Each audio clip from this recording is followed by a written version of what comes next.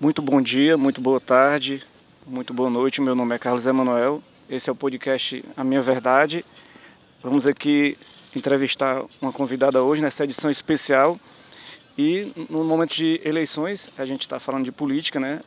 Nada melhor do que a gente conversar com uma pessoa que está envolvida nesses movimentos sociais, movimentos estudantis, nesse movimento da sociedade aí para transformar a realidade, né? E vamos conversar com a Erika. Por que ErikaLoka? A ErikaLoka surgiu na escola, né, porque eu estava sempre na organização das atividades ali, fazendo enfrentamento, eu estudei em colégio particular, então tinha muita repressão com relação à organização estudantil, né, e também por uma questão da defesa da luta antimanicomial, né, da gente levar para a sociedade um pouco dessa discussão do que é a loucura, e de por que encarcerar, e por que esconder a loucura e não aceitar e não dialogar, já que a gente sabe que ao longo da história muitos cientistas, artistas, pessoas relevantes, né, são taxadas como loucas e tal, que inclusive insultos cortam orelhas, enfim, é muito nesse sentido. É um dos temas que eu vou conversar com você. Ele começa logo contando essa sua história um pouco, né? Que você foi presidente do Centro Acadêmico de Estilismo e Moda, né, da UFC. Isso. Participou lá da construção de um projeto de cultura e arte, do Diretório Central dos Estudantes, foi diretora de cultura e ajudou também na organização do Festival de Cultura em 2008, né? Ecos de 68. Isso. Recentemente a gente teve um incêndio no Museu do Rio de Janeiro, né? Você que é do Rio de Janeiro, né? Isso. E foi perdido lá mais de 200 anos de história. Eu queria saber o que é que você pode falar um pouco sobre a relação da cultura no Brasil atualmente e essa questão do museu também, né? É muito boa a sua pergunta, assim, acho que é importante a gente entender o que é que representa, né, o incêndio do Museu Nacional, né, é a Alexandria do Brasil, né, assim, vamos destruir um povo acabando com a sua cultura. Então, o museu, ele está ligado ao FRJ, né, está ligado a uma universidade, e a gente sabe que esse governo Temer aprovou aí a emenda constitucional que cortou e congelou por 20 anos todos os investimentos em educação, cultura, saúde, e o descaso com o museu, né, as faltas de condições para evitar incêndios, boas estruturas, ar-condicionados, instalações novas, eletricidade nova. Isso tudo não foi possível devido ao olhar excludente que esse governo tem para com a nossa cultura material e imaterial, né? Que acha que não é importante preservar. Então, se não precisa preservar, não precisa ter dinheiro para fazer uma nova instalação elétrica, não precisa ter dinheiro para dar uma qualidade no ar para poder melhor manter as obras, né? Todos assim foram arquivos com as múmias, tinham múmias lá intactas que nunca tinham nem sido tocadas dentro de sarcófagos, né? A coleção romana que foi perdida, esqueletos, cabeças de Tiranossauro Rex, enfim, uma série de elementos e de símbolos, né, que constroem a história do mundo, não só a história do Brasil, mas a história do mundo, que foi perdida porque, infelizmente, o nosso Estado entendeu que não é importante investir nisso, né? É importante investir em arma, importante é investir em presídio, importante é investir numa guerra às drogas falida. Inclusive, ontem o Temer, o governo dele, anunciou que vai, através do Ministério da Cultura, aprovou um orçamento aí, por meio do BNDES, pela Lei Rouanet, parece que 25 milhões, para poder investir nisso. Quer dizer, já tardiamente, né? Já depois que aconteceu esse incêndio.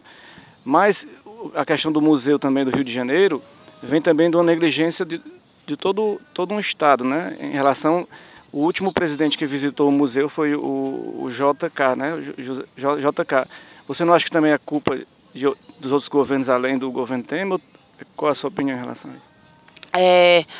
A gente tem na internet, depois eu posso até disponibilizar o link para vocês colocarem aí, uma matéria que fala sobre essa questão dos investimentos na área da museologia dentro do Brasil, né? Dentro do governo, dentro do Estado.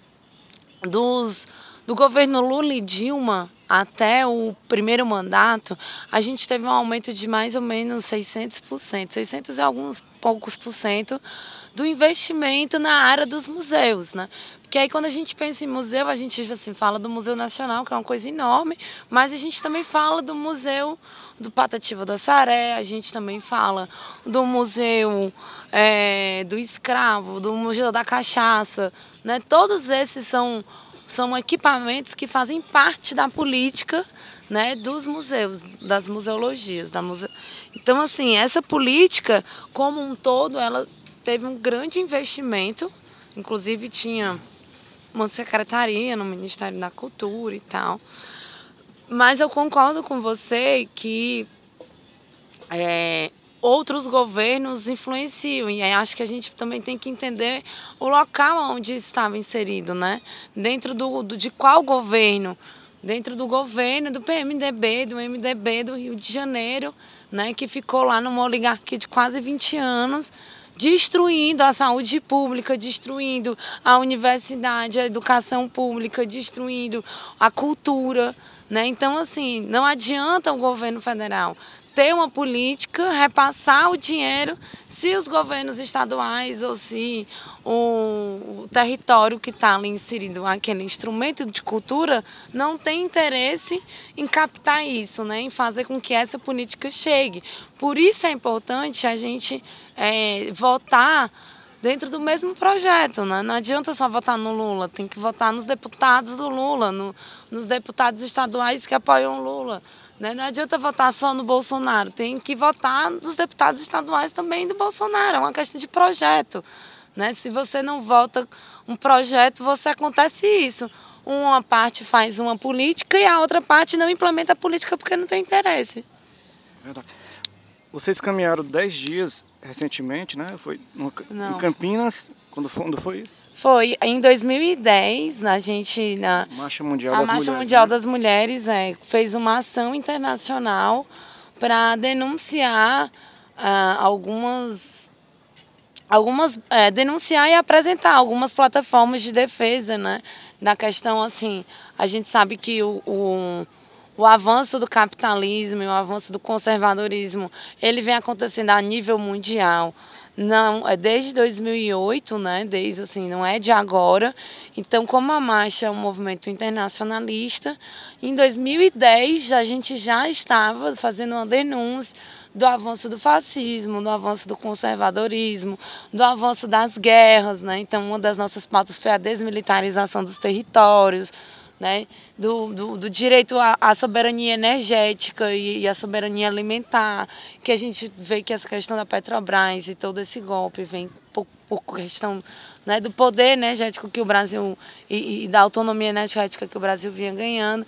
Então, nós da marcha marchamos de Campinas para São Paulo durante 3 dias. A gente amanhecia numa cidade, aí caminhava para outro município, né? E aí quando chegava lá a gente levantava acampamento, fazia atividade durante a tarde e tal. À noite às vezes tinha uma cultural. E aí no outro dia de manhã desmontava acampamento e ia para outra cidade. Mas teve assim uma participação da sociedade em si, em relação às pessoas viam esse trabalho de vocês? A gente caminhou pela avenida, mas a gente entrava dentro das cidades, né? Então a gente teve uma cidade, que agora eu não estou me lembrando o nome, realmente não vou me lembrar. Teve uma cidade que, inclusive, o prefeito botou um outdoor, né, saudando as mulheres da Marcha Mundial das Mulheres que vinham passando. Né, teve um ato público na praça, a Alessi Brandão participou, fez um show lá pra gente. E aí a ideia de fazer essas atividades era justamente isso, para que nesse período da tarde, quando a gente entrava caminhando, a gente vinha panfletando, falando da marcha, das nossas coisas e convidando as pessoas para estarem com a gente no acampamento. E a ideia das atividades era justamente isso, para fazer uma interação entre nós e aquele espaço que a gente estava. Esse era um movimento feminista, né? E hoje eu estive vendo algumas notícias que na Assembleia Legislativa os discursos de alguns deputados, como a Silvana, né, Oliveira do PR e o Fernando Hugo, eles fazendo crítica doutora Silvana, né? É. Fazendo crítica ao feminismo e à ideologia de gênero, que eles dizem que isso acontece nas escolas do interior e que estariam ensinando algo diferente do que determina o plano de educação em si. O que é que você acha desse posicionamento deles em relação ao feminismo? Quer dizer, o que é o feminismo? Explicando melhor para as pessoas que não entendem, né? Uhum. Assim, o feminismo é, assim, a ideia revolucionária de que a mulher também tem espaço, né? Assim, não é ficar melhor do que o homem, é a gente simplesmente ter igualdade, né? O feminismo, ele se organiza, ele surge porque a sociedade machista todo dia nos impõe uma série de obrigações e as mulheres decidem se organizar e construir um ideal de sociedade no qual todos, homens, mulheres, brancos, negros, crianças, jovens, idosos, estejam em pé de igualdade, né? E aí, assim, como a gente estava conversando no outro ponto, o conservadorismo vem avançando na nossa sociedade. E aí as pessoas, elas interpretam o que a gente fala da forma como elas escutam, né? E aí é isso, faz parte da comunicação, né? E essa questão da ideologia de gênero é uma inversão de um discurso, na verdade.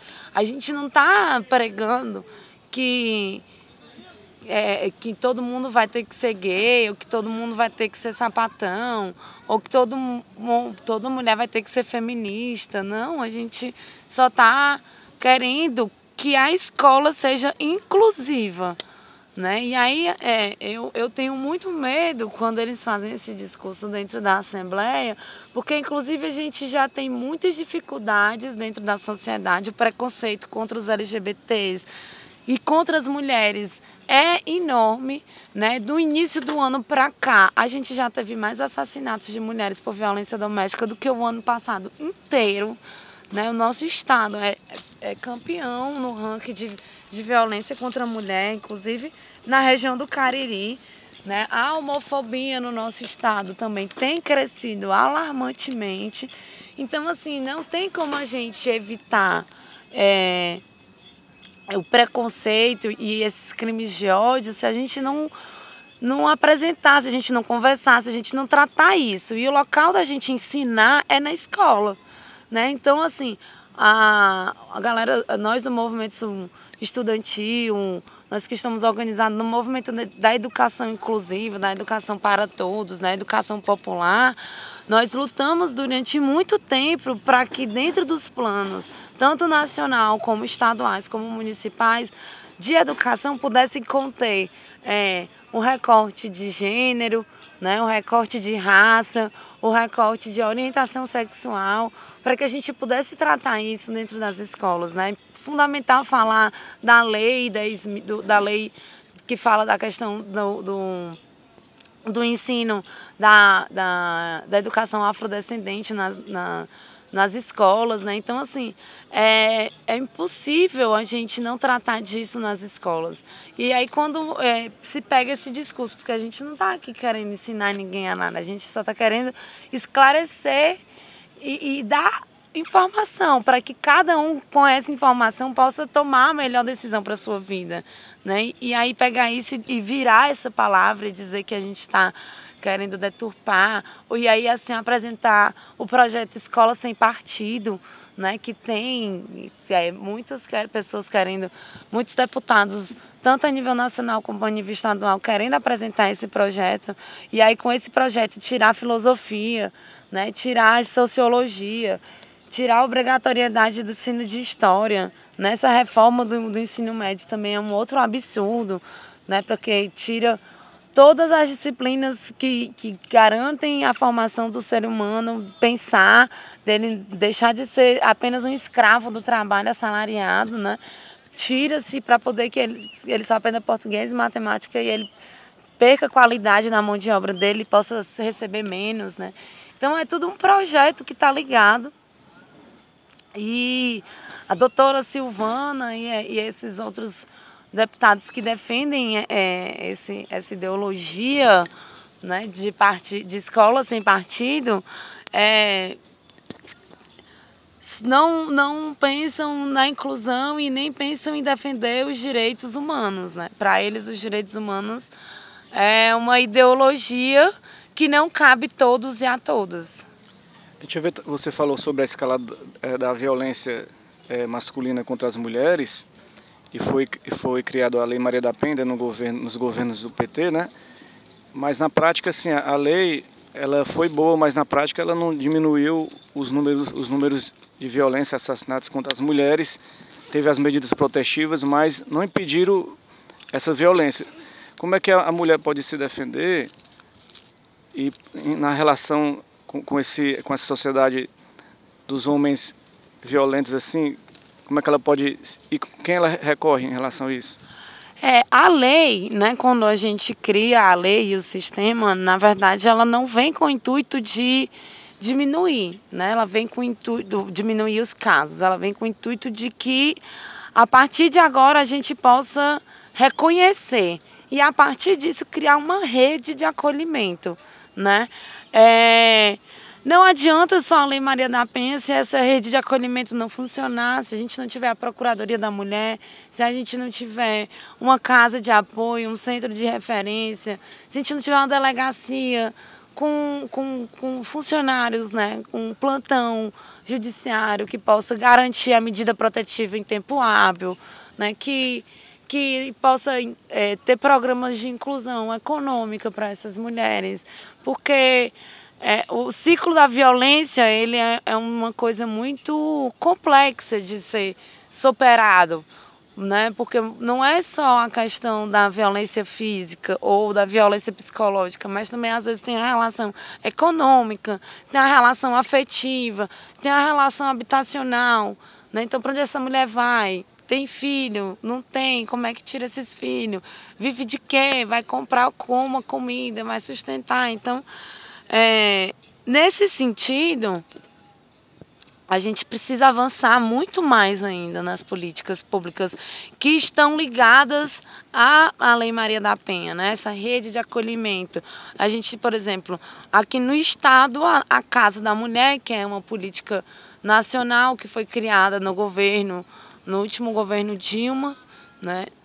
Foi no último governo Dilma, antes do impeachment, né?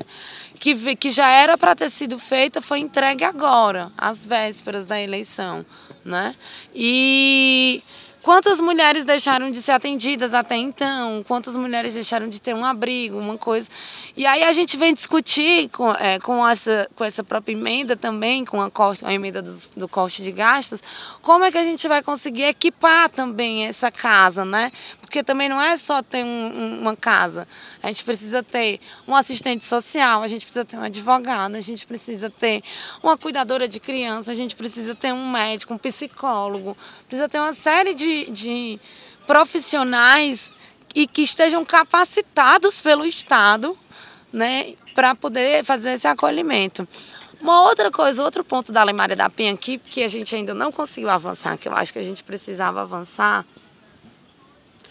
que a própria lei ela prevê que o agressor tem que passar por medidas de formação, né, de correção nesse sentido, para que ele possa entender o que é o machismo, o que é a violência que ele está fazendo com a esposa dele. E aí, assim, às vezes, aí é uma crítica que eu faço, às vezes, ao movimento feminista, que a gente, assim, lutou pela lei, a gente luta pelos instrumentos da rede de acolhimento, mas a gente não luta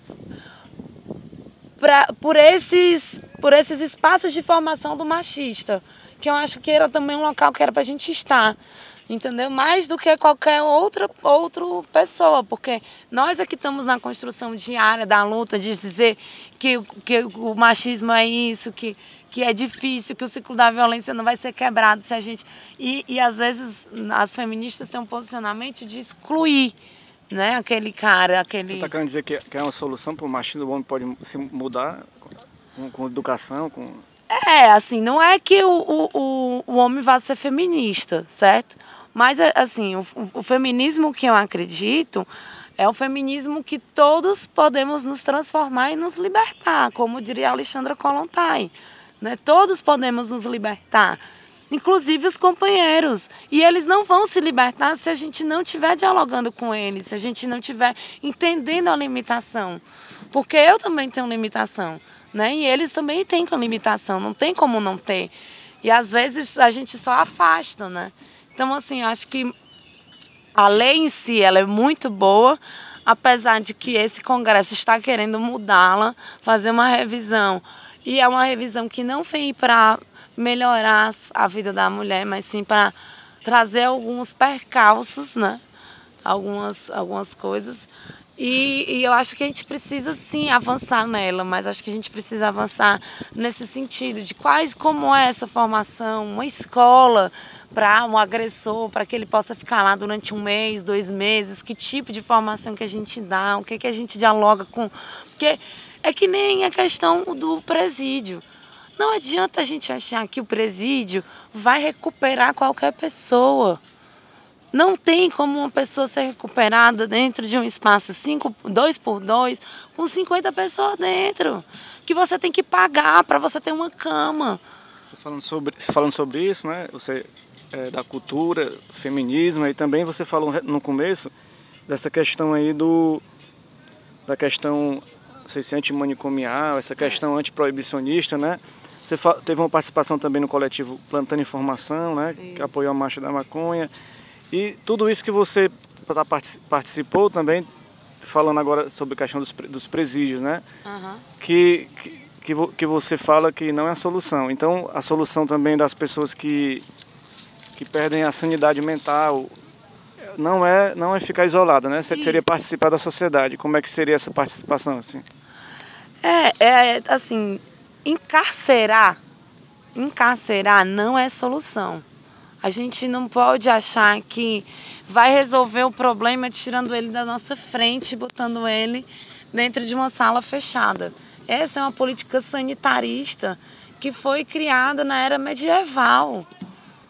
Que a gente pegava as pessoas que não agradavam a nossa beleza, nossa noção de beleza, e excluía, botava numa fazenda lá na puta que pariu, e com os padres jesuítas, e lá ficava.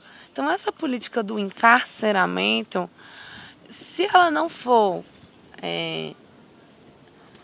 a política do encarceramento ela não traz nenhum benefício, porque a gente não trata, não cuida do problema, a gente tira ele da nossa frente, a gente isola o problema, certo? Então não tem solução. A gente finge que soluciona, tá só com a peneira. A política da privação, né, de liberdade, ela surge dentro do Estado Social Democrático, né, quando a gente começa a pensar na questão de democracia, da questão dos direitos civis, mas partindo do princípio que todo homem é livre, né? Então, assim, se ele faz algo de errado, a punição dele é ele perder a liberdade dele. Só que, mais uma vez, se a gente faz essa privação de liberdade sem um contexto, a gente só tira ele daquele meio e põe ele num outro buraco, a gente também não está tratando, a gente também está só isolando, fingindo, tirando o problema, ele matou. Então ele vai sair daqui da minha frente e vai para dentro do presídio. Porque ele matou. Resolveu o problema? Não resolveu. Ele só saiu do meu meio da sociedade. Então, assim, seja encarcerar, seja privar a liberdade, seja você conduz... porque é a mesma coisa, tanto a questão manicomial também acaba sendo tanto uma privação de liberdade como um encarceramento, né? Então, todos dois, se não tiver uma política social dentro desse espaço, a gente não tem uma solução para o problema, né? Então, por exemplo, estou dizendo que não é preciso de presídio, estou dizendo que a gente não precisa de clínica de tratamentos de atenção especializada para determinados níveis de doenças, determinados níveis de situação. Não estou dizendo isso. Eu estou dizendo que esses instrumentos eles só vão ter eficiência se dentro deles tiver uma política social de resgate de vida. A gente precisa resgatar essas vidas. E aí, como é que a gente resgata elas? Incluindo elas socialmente. Então, se ele roubou por quê? Porque ele não tinha um emprego, porque ele não tinha dinheiro, Então, vamos dar uma formação para ele, para que ele possa sair de lá e ele ter uma profissão. Vamos criar um programa para que as empresas possam receber pessoas oriundas do sistema. Né? O problema ele tem problema esquizofrênico. Massa, se ele tem problema esquizofrênico, então vamos tratar ele, vamos ver como é que melhor que a gente consegue dialogar com ele. Vamos da mesma forma e criar espaços para que a sociedade possa também se socializar com esses indivíduos.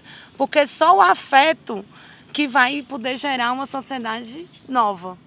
E nesses últimos tempos está faltando muito isso, né? Afeto, as pessoas estão naquela questão bipolar na política, naquela questão brigando, não estão se entendendo, né? Então a gente tem que ter um governo que tenha uma visão que inclua as pessoas, né? Então, continuando aqui o nosso podcast, eu queria falar um pouco sobre a sua história, né? Porque a gente está interesse aqui também é conhecer um pouco a sua história, né? Seu pensamento, do que você pensa em relação à cultura, feminismo, essa questão do antiproibicionismo, né? Isso. E você começou cedo, no 7 de setembro, né? Já militar, você me falou, né? Aquela questão da ErikaLoka, que é rompendo, né, os paradigmas, né? Participou dos eventos culturais, esportivos, questão da meia estudantil, né, em 2004, que você contou. Isso. E foi esse acúmulo de experiência que levou você a querer se candidatar a deputada estadual, assim, que eu já conheço você, acho que mais de 10 anos, a gente já se conhece assim, das militâncias, né? A gente sempre se via. Então, e você me falou, antes da gente começar aqui essa entrevista, você me falou que foi uma diretriz, uma determinação do PT de lançar novas lideranças, né? Queria que você explicasse um pouco melhor e de você também que se lançou, né? Na verdade, assim, o golpe, né? Esse golpe que nós sofremos e que ficou mais visível a partir do impeachment da Dilma, né? Ele tem um recorte muito claro para a sociedade, no meu ponto de vista, que é um golpe machista e misógino, né? Então, em cima disso, o meu entendimento pessoal e do meu coletivo, né, que eu faço parte de alguns coletivos da Para Todos, do movimento estudantil, da OCA, que é a Organização de Comunicação e Cultura Alternativa, e faço parte também de outros coletivos dos movimentos sociais.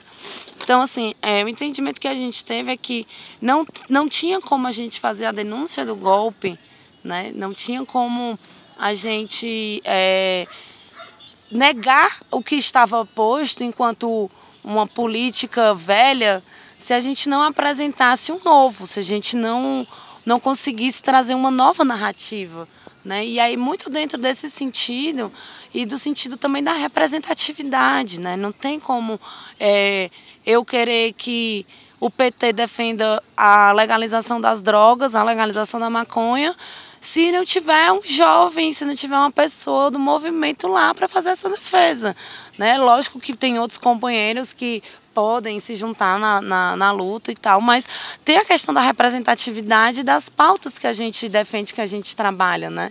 Então, assim, eu acho que o que fez ser esse momento foi a questão do golpe, mas o motivo é a questão da representatividade mesmo, assim, da gente poder fazer uma fala com o coração mesmo, assim, de poder apresentar nossas críticas, mas mostrando soluções.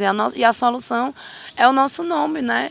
Dentro da Assembleia, para poder fazer essa defesa, para poder fazer o recorte das políticas públicas de juventude, do Sistema Nacional de Juventude, né, de como a gente pode melhorar a vida dos jovens no nosso estado, né, e sempre entendendo que isso só vai se acontecer e só vai se dar se a gente tiver mais educação, tiver mais cultura e tiver menos polícia, porque a polícia não resolve. Sabe, tem inclusive uma denúncia para fazer, que teve um companheiro esse final de semana que estava saindo da praia e ele teve o carro parado pelo Honda, né, foi revistado e depois o Honda puxou ele no canto e disse que parou ele, único e exclusivamente porque ele estava com o adesivo do Lula e do Haddad. Então, assim, além de eles fazerem a ação truculenta, eles ainda se manifestam, né? Então... Isso tem a ver com um pouco com o discurso, talvez, de alguns candidatos, como Bolsonaro, que fez no Acre aquele movimento, né? Isso. Contra os petralhas, entre aspas, que talvez inflame algumas pessoas que não têm aquela consciência política a tomar atitudes assim, extremas também, né? E aí é nessas pequenas ações que a gente vê como o fascismo está avançando, né? Porque o Bolsonaro faz um comício, pega uma metralhadora, bota lá pra cima, diz, vamos matar todos os petistas. Como você falou, a pessoa que não assim, que ainda está alienada, que não tem o mínimo de entendimento político, sei lá, nem sei o que dizer, vai se sentir no direito de fazer uma ação dessa, né? E aí a resposta que a gente pode dar a isso, eu acho que é essa que a gente está fazendo, porque a gente acredita no Estado democrático de direito. A gente não acredita em outra via, porque se a gente acreditasse, a gente já tinha feito a Revolução Armada de novo. Mas nós não acreditamos nisso, nós acreditamos na via eleitoral. Para nós, esse é o espaço da disputa. Por isso que é importante a gente ter representatividade. Você falou isso, e aí eu me lembrei da questão também, que eu sou do meio de comunicação, né, do jornalismo, aí eu me lembrei da questão da mídia, do próprio papel da mídia nessa questão do golpe, na questão dessa justiça parcial contra os movimentos sociais, denúncias próximas às eleições, como essa denúncia do Ministério Público contra o Haddad, né, que essa denúncia já vem sendo investigada há alguns anos e saiu agora essa denúncia, né? Então, eu acho que tudo isso também faz parte dessa questão desse recorte da sociedade disputando o espaço. Como você falou, você não quer uma ditadura, não, você quer que uma democracia, né? Mas a justiça e a mídia não está sendo usada dessa forma ultimamente, né? Está sendo usada de outra forma, né? Eu acho que eu estava até vendo, eu até anotei aqui que a gente vive uma escalada golpista, né? Que começou com o julgamento sem provas do Mensalão, naquela época, a ação penal 470 com José Disseu, né? Depois veio o golpe contra a Dilma, a prisão sem provas do Lula, a cassação da candidatura, contrária na resolução lá do Comitê de Direitos Humanos da ONU. Qual o papel assim da sociedade e de vocês, né, para reverter toda essa situação? O que você acha, Erika? O papel da sociedade, eu acho que ele é o fundamental, assim. O que, inclusive, deixa essa mídia golpista louca porque eles fazem todas essas manobras para poder terem a condução da narrativa e quando eles veem a pesquisa eleitoral, o candidato do Lula tem 34%, né? Então, assim, a gente precisa... A sociedade... ela tem um poder enorme e ele é muito grande, assim, sabe?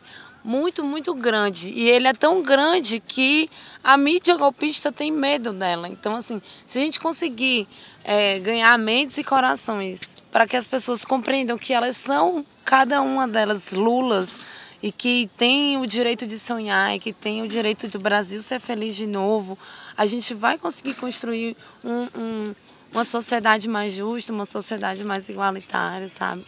Eu acho que nós pecamos quando não conseguimos fazer a democratização dos meios de comunicação, sabe? Eu acho que se hoje essa mídia tem todo o poder que tem, e é o quarto poder, né? A gente faz a fala de que é o quarto poder dentro do Estado, né? Fora o judiciário, o executivo, o legislativo, a mídia golpista seria o quarto poder, se não é muito porque a gente não fez essa reforma, né, dos meios de comunicação.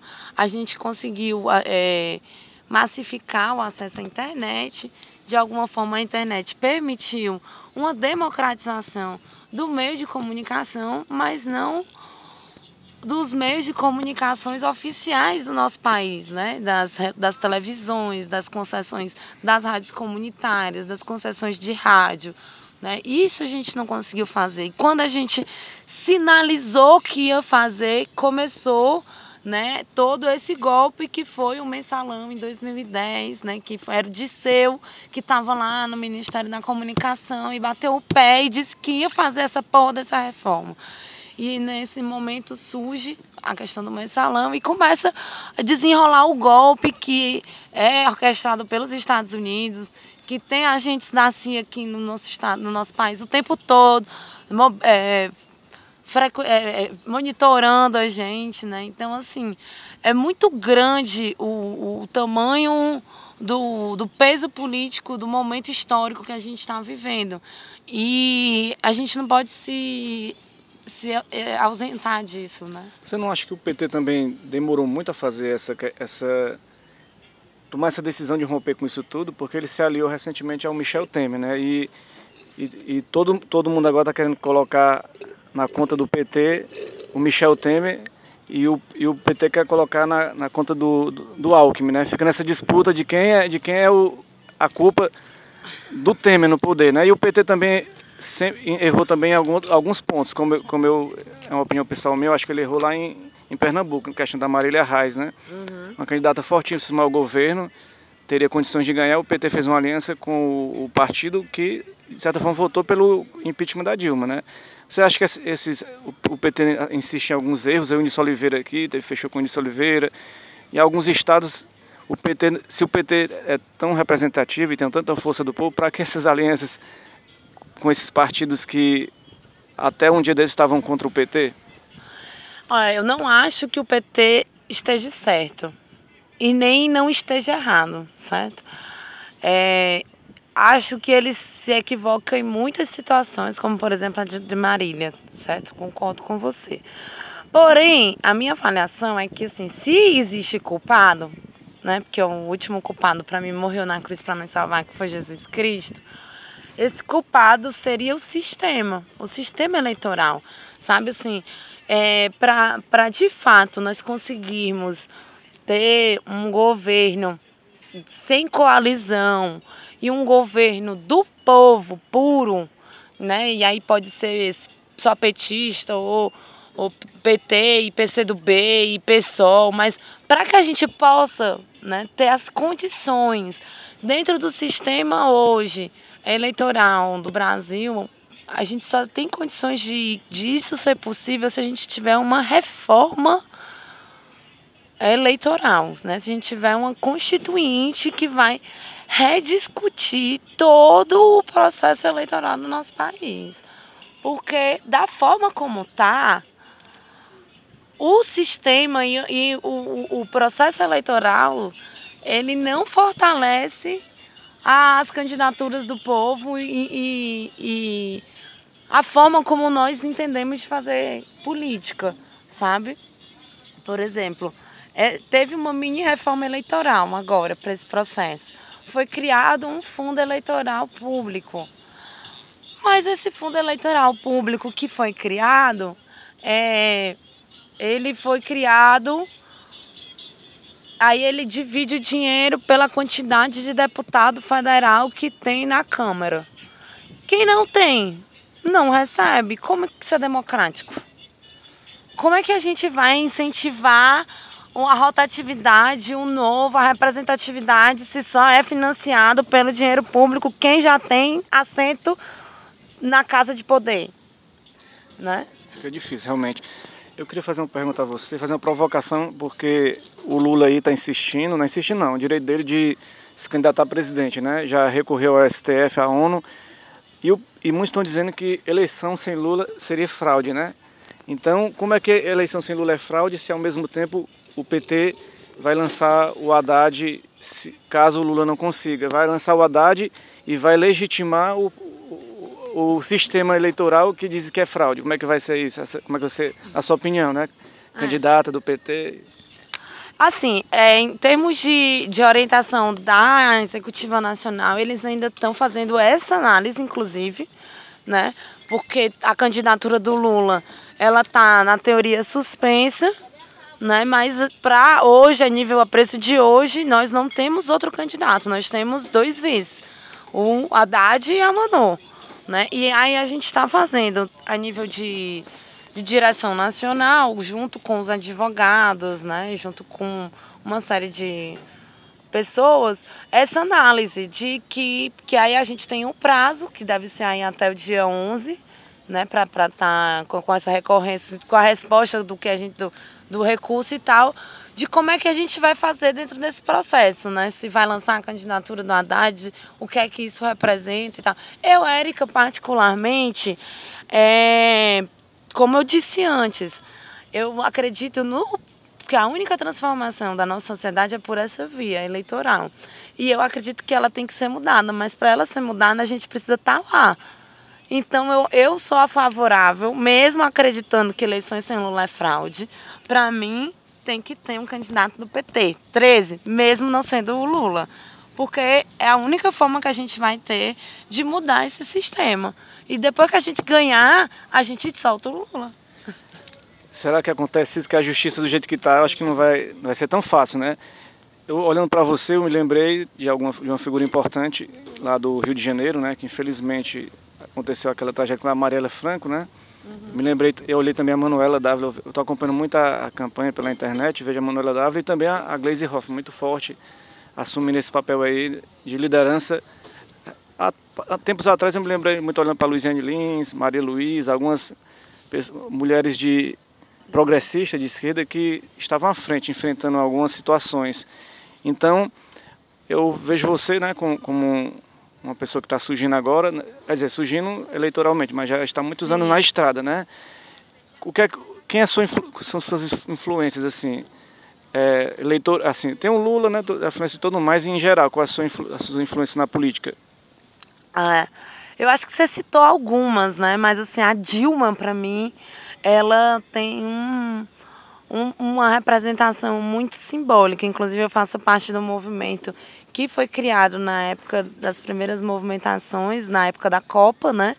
Que é Mulheres do Ceará com Dilma.